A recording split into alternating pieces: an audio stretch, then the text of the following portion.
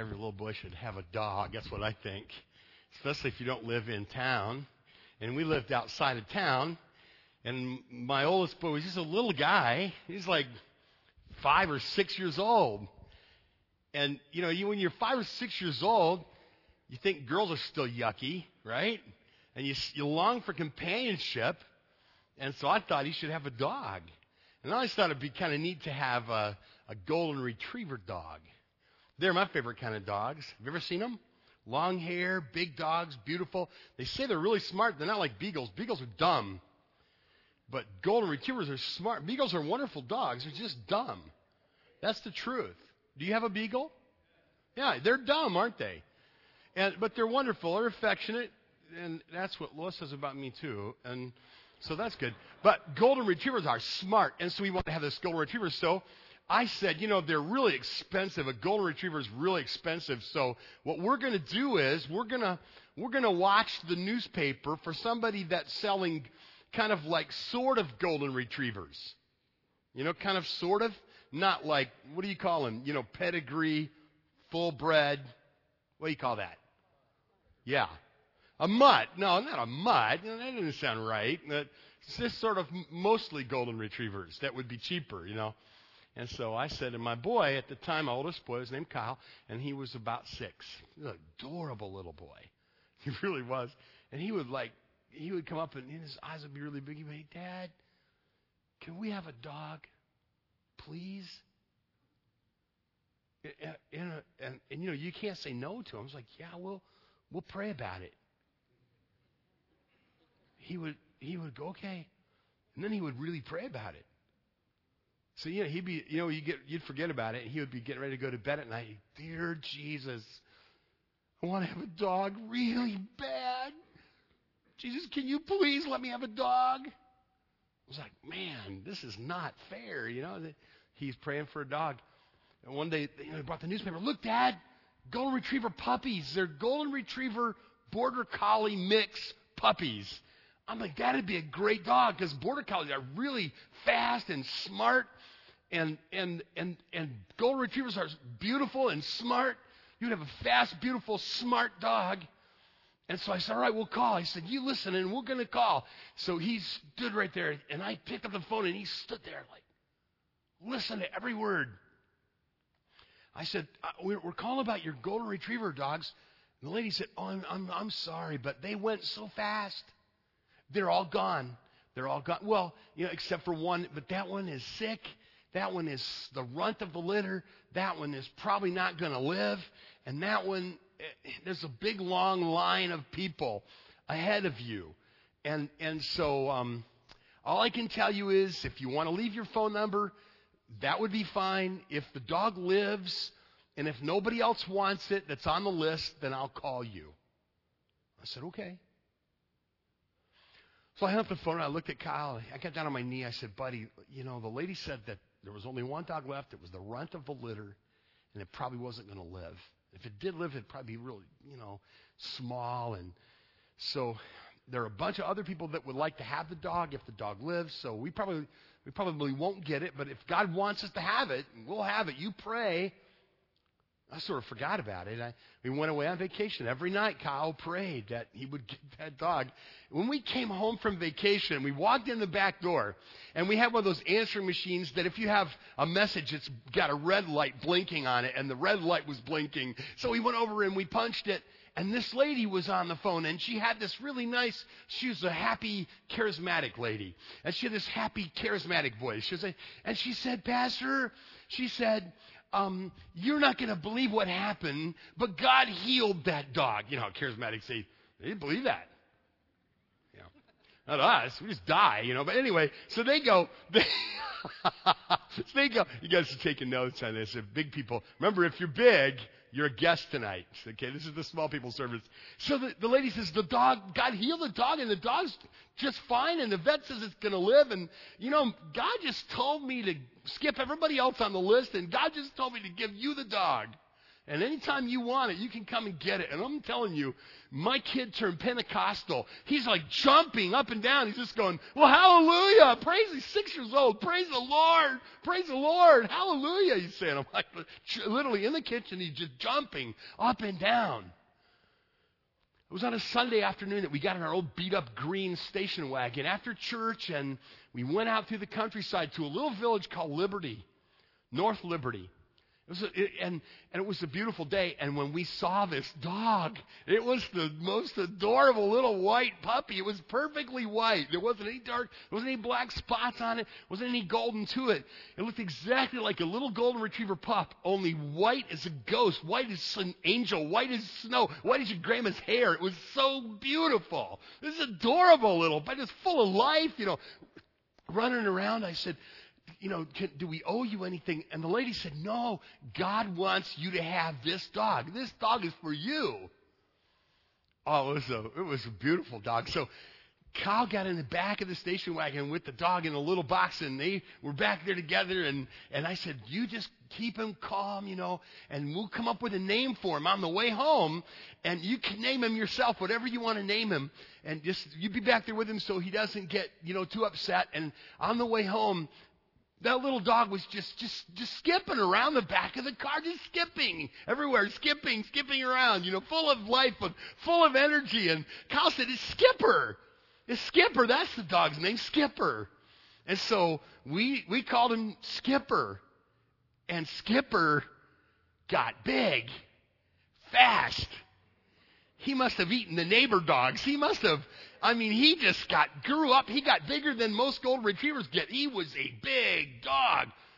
We would go out in the yard, and we would play football in the yard with one of those little Nerf footballs, and we would put it down there to play football. And Skipper would stand, and he was fast, and he was smart, and he was big. And so he would sit over there, and he would just watch, like his little wheels were turning. He was thinking the whole time. He would just sit over there, and when we would put the ball down, and we would go back to the huddle, Skipper, he would dart out, grab the ball, and run around.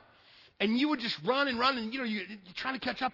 And then if you finally said, forget it, it's ridiculous, you'd stop. He would go set the ball down, and he'd go a little ways and kind of watch. And if you come over, he'd go back and get the ball again. And he was like, we're going to play my game today. That's just the way he was. And he was so big and so strong. We got collars, and he outgrew the collars.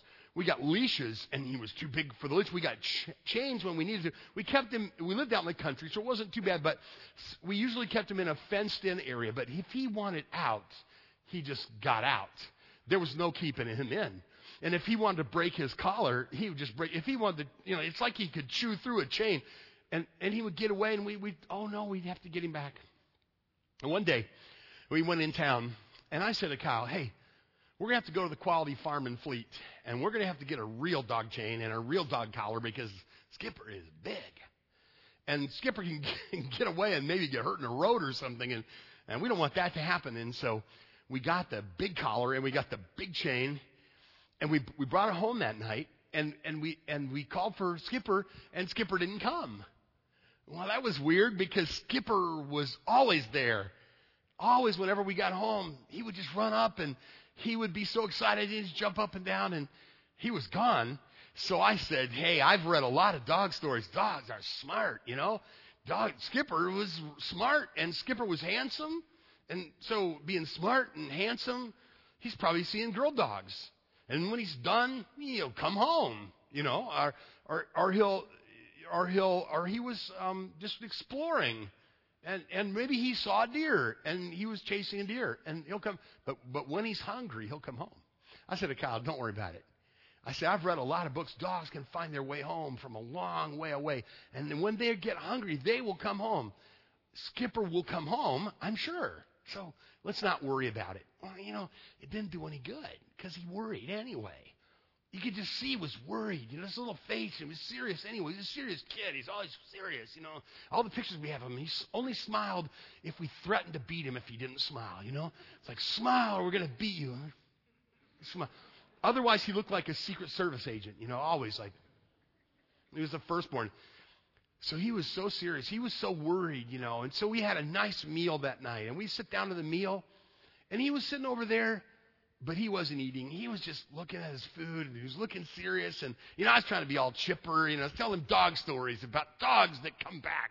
The Alaskan Malamute that comes all the way back from the north, and they swim the ocean, and they're so smart, they're going to come back. And he didn't think it was funny, He's just like pushing his pushing his food around this fork. And then afterwards, I said, well, you eat your food, and when you have your plate clear, we'll go and we'll look for Skipper. He'll be back. So he did. He kind of ate his stuff, and then Lois took care of the dishes, and we went outside, and the sun was going down. It was late in the fall of the year, and it was cool outside, and the sun was setting kind of early. And as long as I live, I will never forget the silhouette of my little tiny boy, Kyle, standing way back on the back of the property as far as he could go, and in the most pitiful little voice, yelling out, "Skipper! Skipper! Skipper, come home! Skipper!" Just like there was a crying in his voice. It was so sad. Made me cry just listening to him. Finally, I said, Kyle, it's late. You got to go to bed. We're just going to have to pray. We're going to have to ask God to watch over Skipper. So let's kneel down here together and let's just pray about it. And we knelt down there, and he just poured his heart out to the Lord. God, please bring Skipper home. And he went to bed, and I went in the other room, picked up a book, and then I heard crying in the next room, just sobbing, crying. Went back in, and I said to Kyle, buddy, you just got to trust the Lord, Don't worry. He said, I want to go look for him.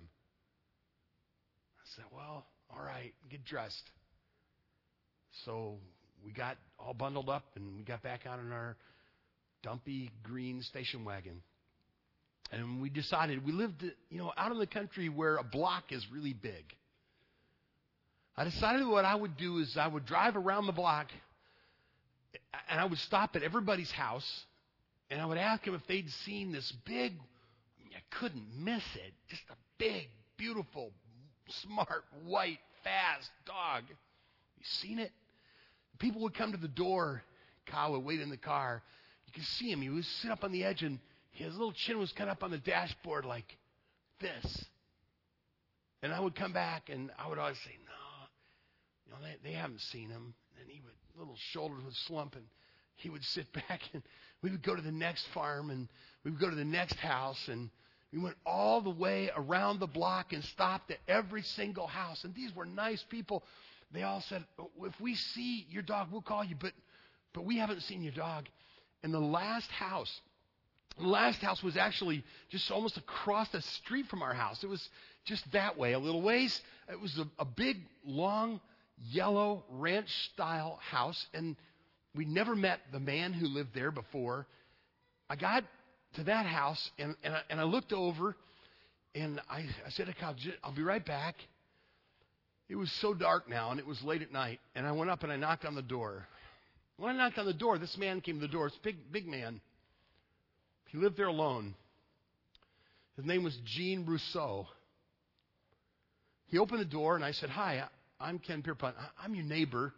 We live over there. I'm sorry we haven't met yet. But we have this big white dog.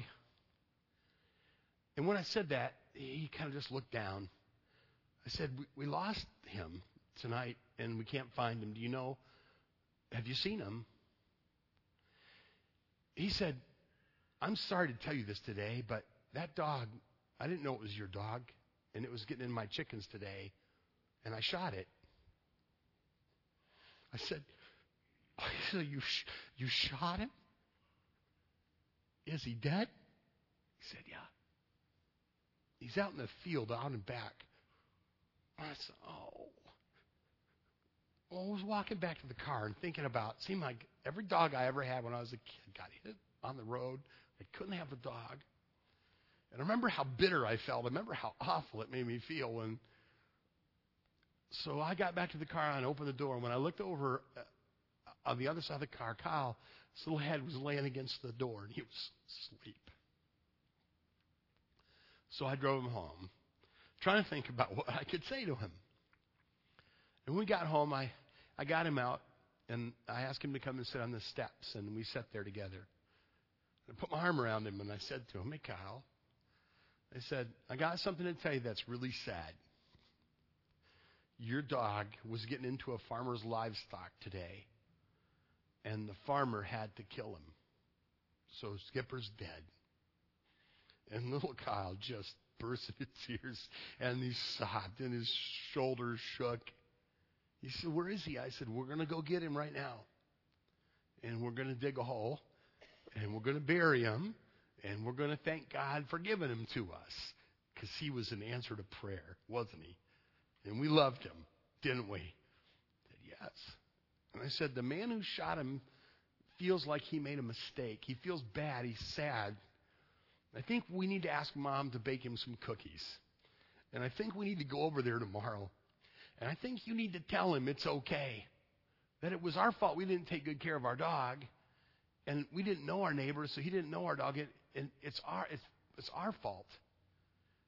And the reason I did that was because I know what it's like when you're little. If you're bitter and angry and you're mad at somebody and you just get hateful, you got to forgive people for doing things. So Kyle, he said, "Okay, that's what I want to do."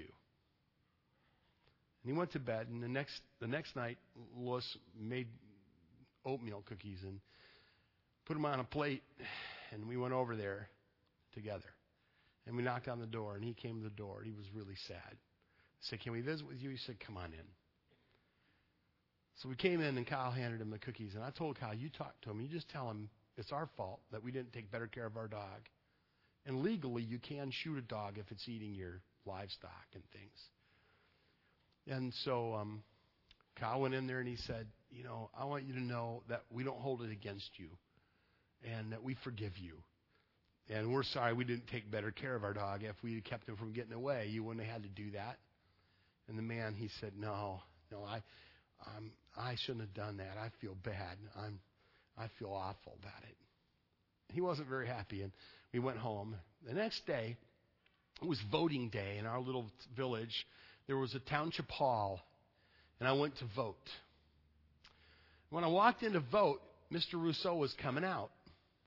I saw him again. I never had bumped into him before. Now I'm bumping into him all the time. I said, "Hi, Mr. Rousseau. How you doing?" He stood there. I'll never forget it. Leaves were blowing down. It was a cool day. And he's a big man, an older guy.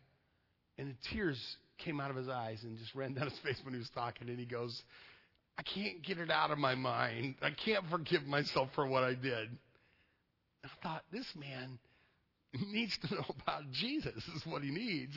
If I could somehow tell him about Jesus. I tried, but he was just too overcome with sadness, and he's too grieved. And he just said, "I got to tell you what happened.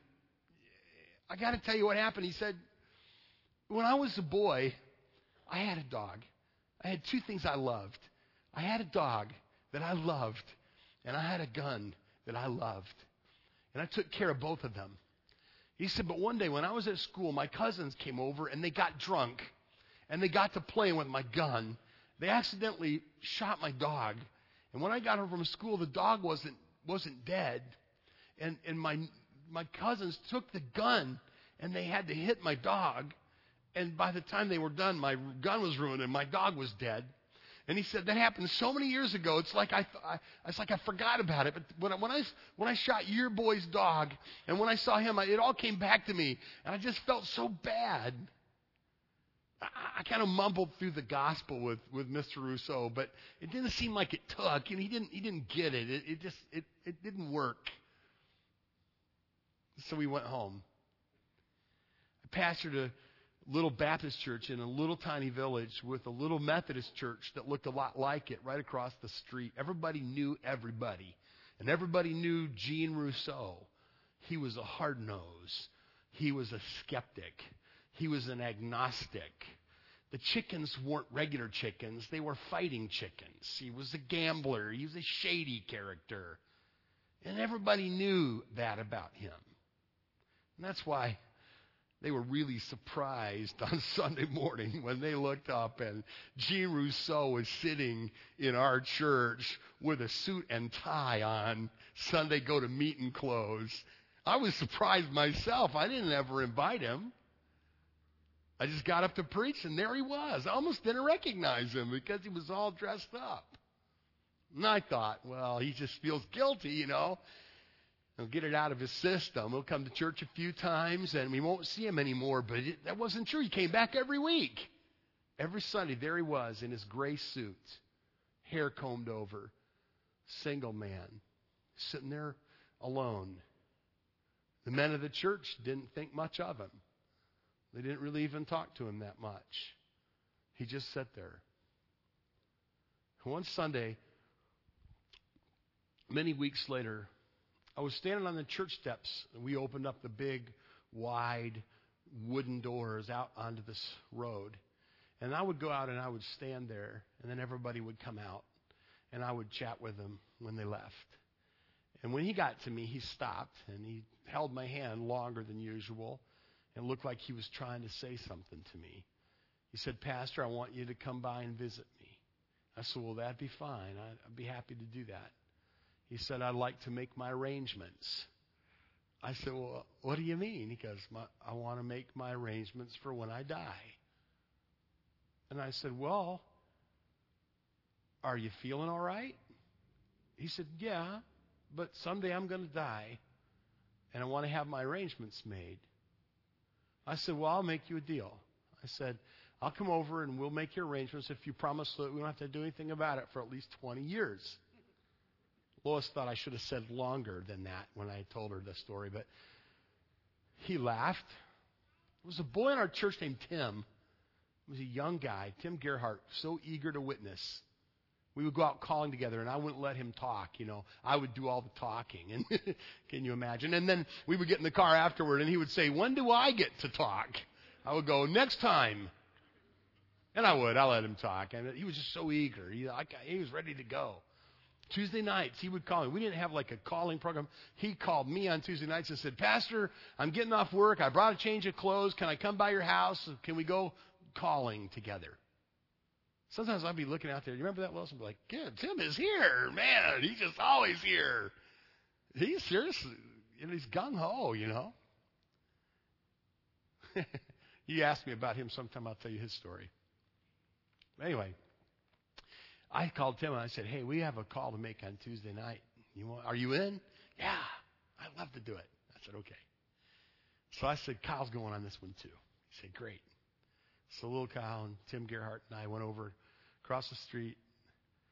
And Mr. Rousseau started to tell about his life and started to tell about things and he especially had this record.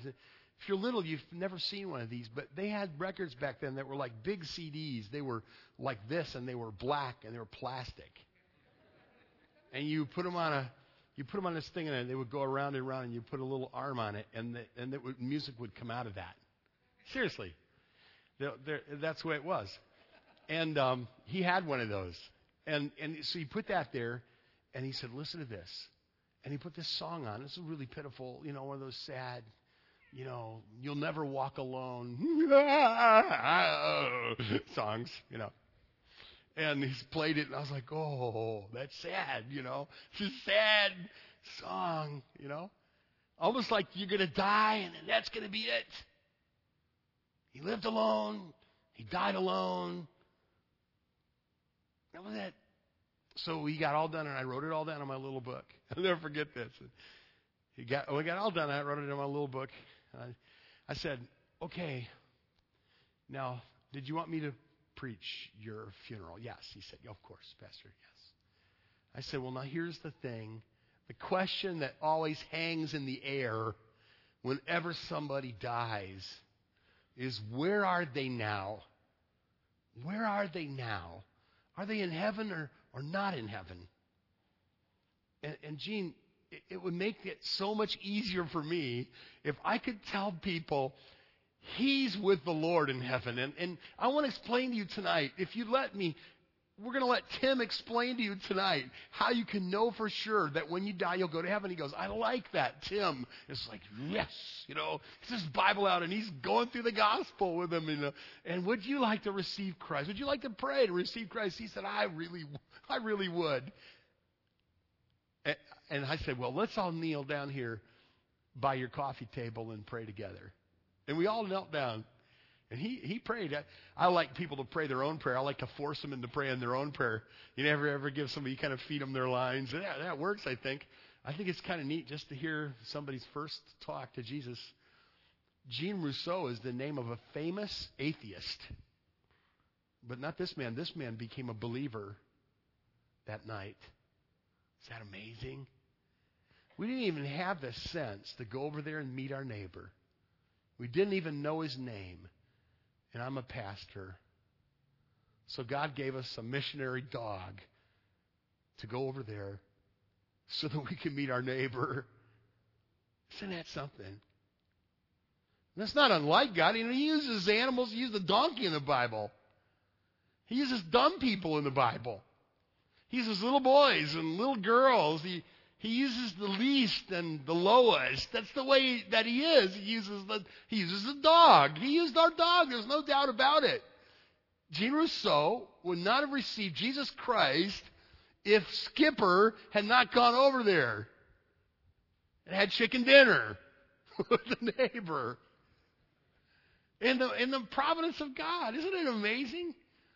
I think about that, and I think that's just how God works. In the Bible there, in Psalm 8, it says, out of the mouths of babes and nursing infants you have ordained strength to silence the enemy and the avenger. God says, I do big things with little people. Jesus, when he was on earth, everybody was all buzzing around him, important, and little children wanted to be around him. And the disciples, they were serious, and they're like, hey, this is serious business. Go away, little kids. Jesus said, hey, stop that. I'm paraphrasing here, Bring them here. I like little kids. I like them. You remember the time when they needed a lot of food and nobody thought to bring any food except this little boy with 5 loaves and 2 fishes? And Andrew had the good sense to say, well, we don't have anything except this little boy, the 5 loaves and 2 fishes. And Jesus is like, that's good. We can work with that. So he took this little boy with the little Jewish boy probably had a little business on his side. Do you think that's what it was? 5 loaves and 2 fishes is a lot of food. I think he was an enterprising little Jewish boy. Seriously. Man, he was selling. He's like, there's a crowd. I'm going to turn. Maybe not. I don't know. That's like not in the Bible. That was my thinking about that. But Jesus used a little boy. There was another little boy. He had a bunch of older brothers. And the older brothers would say, here, you go watch the sheep. We're going to do important things. Like go, get cussed out by giants and things. Remember that? David in the Bible? And his brothers go to battle, and there's Goliath is slobbering and yelling and saying all kinds of mean things. And I hate your God, and your God's not strong, and my God is strong, and you guys are weenies, and something like that in the original Hebrew. And the brothers are like, whoa, this guy is mean. Nobody wanted anything to do with Goliath. And you remember the story? And they say to David, David, you've been watching the sheep. You go take the food to your brothers. And David shows up, and he listens to this thing, and he says, David has been with God, and David loves God. And David believes God is strong, and he's prayed to God. And he said, God, help me if I can take care of the sheep. And sometimes one time a lion can be killed by a bear, and so he knew that God could help him. And so he says, why are you letting this guy talk about God like that to his brothers? And his brothers are like, shut up, you little brat. Kind of, that's what they said. Shut up. Who are you? Let me read from the Bible what they actually did say. It might be better than what I'm making up here. But here's what happened. The people answered in this manner, so shall it be done for the man who kills him. Eliab, his oldest brother, heard when he spoke to the men. Eliab's anger was aroused against David. And he said, why did you come down here? And with whom have you left those few sheep in the wilderness? It was kind of some trash talk, wasn't it? You get it? His older brother was going, so, what did you come here for? And who did you leave your little flock with? Mr. Little Flock? You puny little sheep waterer person. That's kind of the big brother was like trashing him out, right? I know your pride and your insolence of heart. You've come down to see the battle. People usually say about you what they think about themselves. David said, what have I done now? And then he valiantly says, is there not a cause? He's like, David has got some, he's talking bad about the Lord. We can't let that happen, can we? And you know the story that God uses David to kill Goliath. God uses little David, young David, to kill Goliath. This is a story that's in the Bible over and over again. He uses dogs and donkeys and little old ladies, and he uses dumb people that aren't that smart, and blind people, and people that don't have that much money, poor people. He uses people from little nations that are weak, and he uses little girls, and he uses little boys. I love that about him. That's so cool. It's what his word says. It's wonderful. It's what it says in 1 Corinthians 1:26, for you see your calling, brother, not many wise according to the flesh, not many mighty, not many noble are called, but God has chosen the foolish things of the world to put to shame the wise. And God has chosen the weak things of the world to put to shame the things that are mighty, and the base things of the world and the things which are despised. God has chosen, and the things which are not, to bring to nothing the things that are. When we look around and we see all the horrible things in the world and all the enemies that blaspheme our God, old guys like me go, God, what are we going to do? They're so foul and they're so vile and they so hate you, God. God says, I got babies that are coming up. I got little boys and I got little girls, and I can do with them things you cannot believe. Out of the mouths of babes and nursing infants, I will ordain strength to silence the enemy and the avenger. That's cool. I can use a dog if I want to. If you don't have the good sense to go to your neighbor, I can send your dog over there. That's something. There's a guy named Robert Moffat. And Robert Moffat was a serious missionary to South Africa way back when being a missionary was extremely dangerous to do. It was like back then, if you're a pioneer missionary, it's like many of the pioneer missionaries would take their coffin with them when they went to the field. They would go with their stuff packed in their coffin. Seriously. They would say goodbye to their family. They did not have email. They didn't have that kind of a thing. And many of them did not have like support. They just said, I'm going. And they would pack their things in a coffin and they would go. And Robert Moffat did not want to go to Africa alone because he had this girl that he liked. And you might remember me telling this story. And so he went to her dad and he said, could I marry your daughter? If you let me marry your daughter, you understand, we're going to go to the mission field, and then she's probably going to die. But then we're going to all go to heaven, and we'll be in heaven together, and God will reward us, and you can see your daughter in heaven. How would that be? And the guy said, no way, no way. You're not going to take my daughter, and she's not going to die. I'm not ready to say goodbye to her. And so he loved her so much, and she loved him so much. But he was called of God. And so Robert Moffat said, well then, if I can't take her with me, I'm going to have to say goodbye to her and go alone. Remember that story? And he went. And later on, the dad wrote him and said, you can come and get her. And they served the Lord together there. But one day, Robert Moffat came back to recruit other people to help him in Africa. And he decided that he would travel in England, and in England he would recruit people to come to Africa. One cold, bitter cold winter day in the English countryside, he had an agreement to speak to a group at a little tiny church. But it was so bitter cold that almost nobody showed up. And when he got there, he was so disappointed. Because his text for the night was Proverbs 8:4. Unto you, O men, I call. But there weren't any men there. It was just a bunch of women. It was a small group of women that had made their way out. Well, he just got up, and even though there was hardly anybody there, he preached his message. But what he didn't realize was that there was somebody there that he couldn't see. It was actually a little boy. Back then, before electronic organs, there was a thing called the bellows the air would have to move through the organ, and you'd have to work the bellows to get the air to move through the organ. And sometimes the bellows were near the organ, and sometimes they were up by the pipes.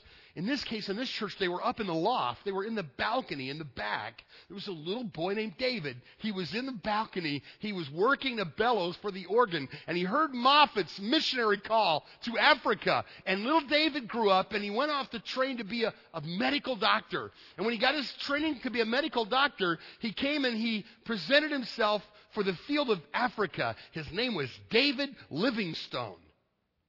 One of the greatest missionaries ever. Was the only boy there that night. Just a little boy. Sometimes on a night like this, you don't have as many people as you normally do. And so you kind of think, well, this is a throwaway night. No, that's not how it works. Sometimes the biggest things happen to the smallest people.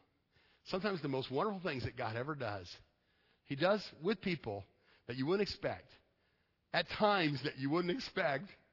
He can even use a dog if He wants to. Because Jesus, He loves lost people. And if you're here tonight and you think, well, I'm just little, I'm small, I'm not very old, I'm not very smart, I don't have that many talents. Here's what you want to do. Listen with your heart to God. And then you tell the Lord, Jesus, I will do whatever you want me to do. I will go wherever you want me to go. I will be whatever you want me to be. I will say whatever you want me to say. And you just watch what God will do with your life. You watch what God will do with your life. He loves it when He hears prayers like that. Your life will make good reading someday. When I was a boy, I loved Pastor Whiteford. He's a little short guy with this huge voice. And I got to be his assistant pastor. And I've told you about it before. Every time he would preach, he would sing first. He really sang beautifully. And one of the songs he would sing, this little short man, is a song you've heard before called Littlest Much When God Is in It. Let's sing that before we go home tonight.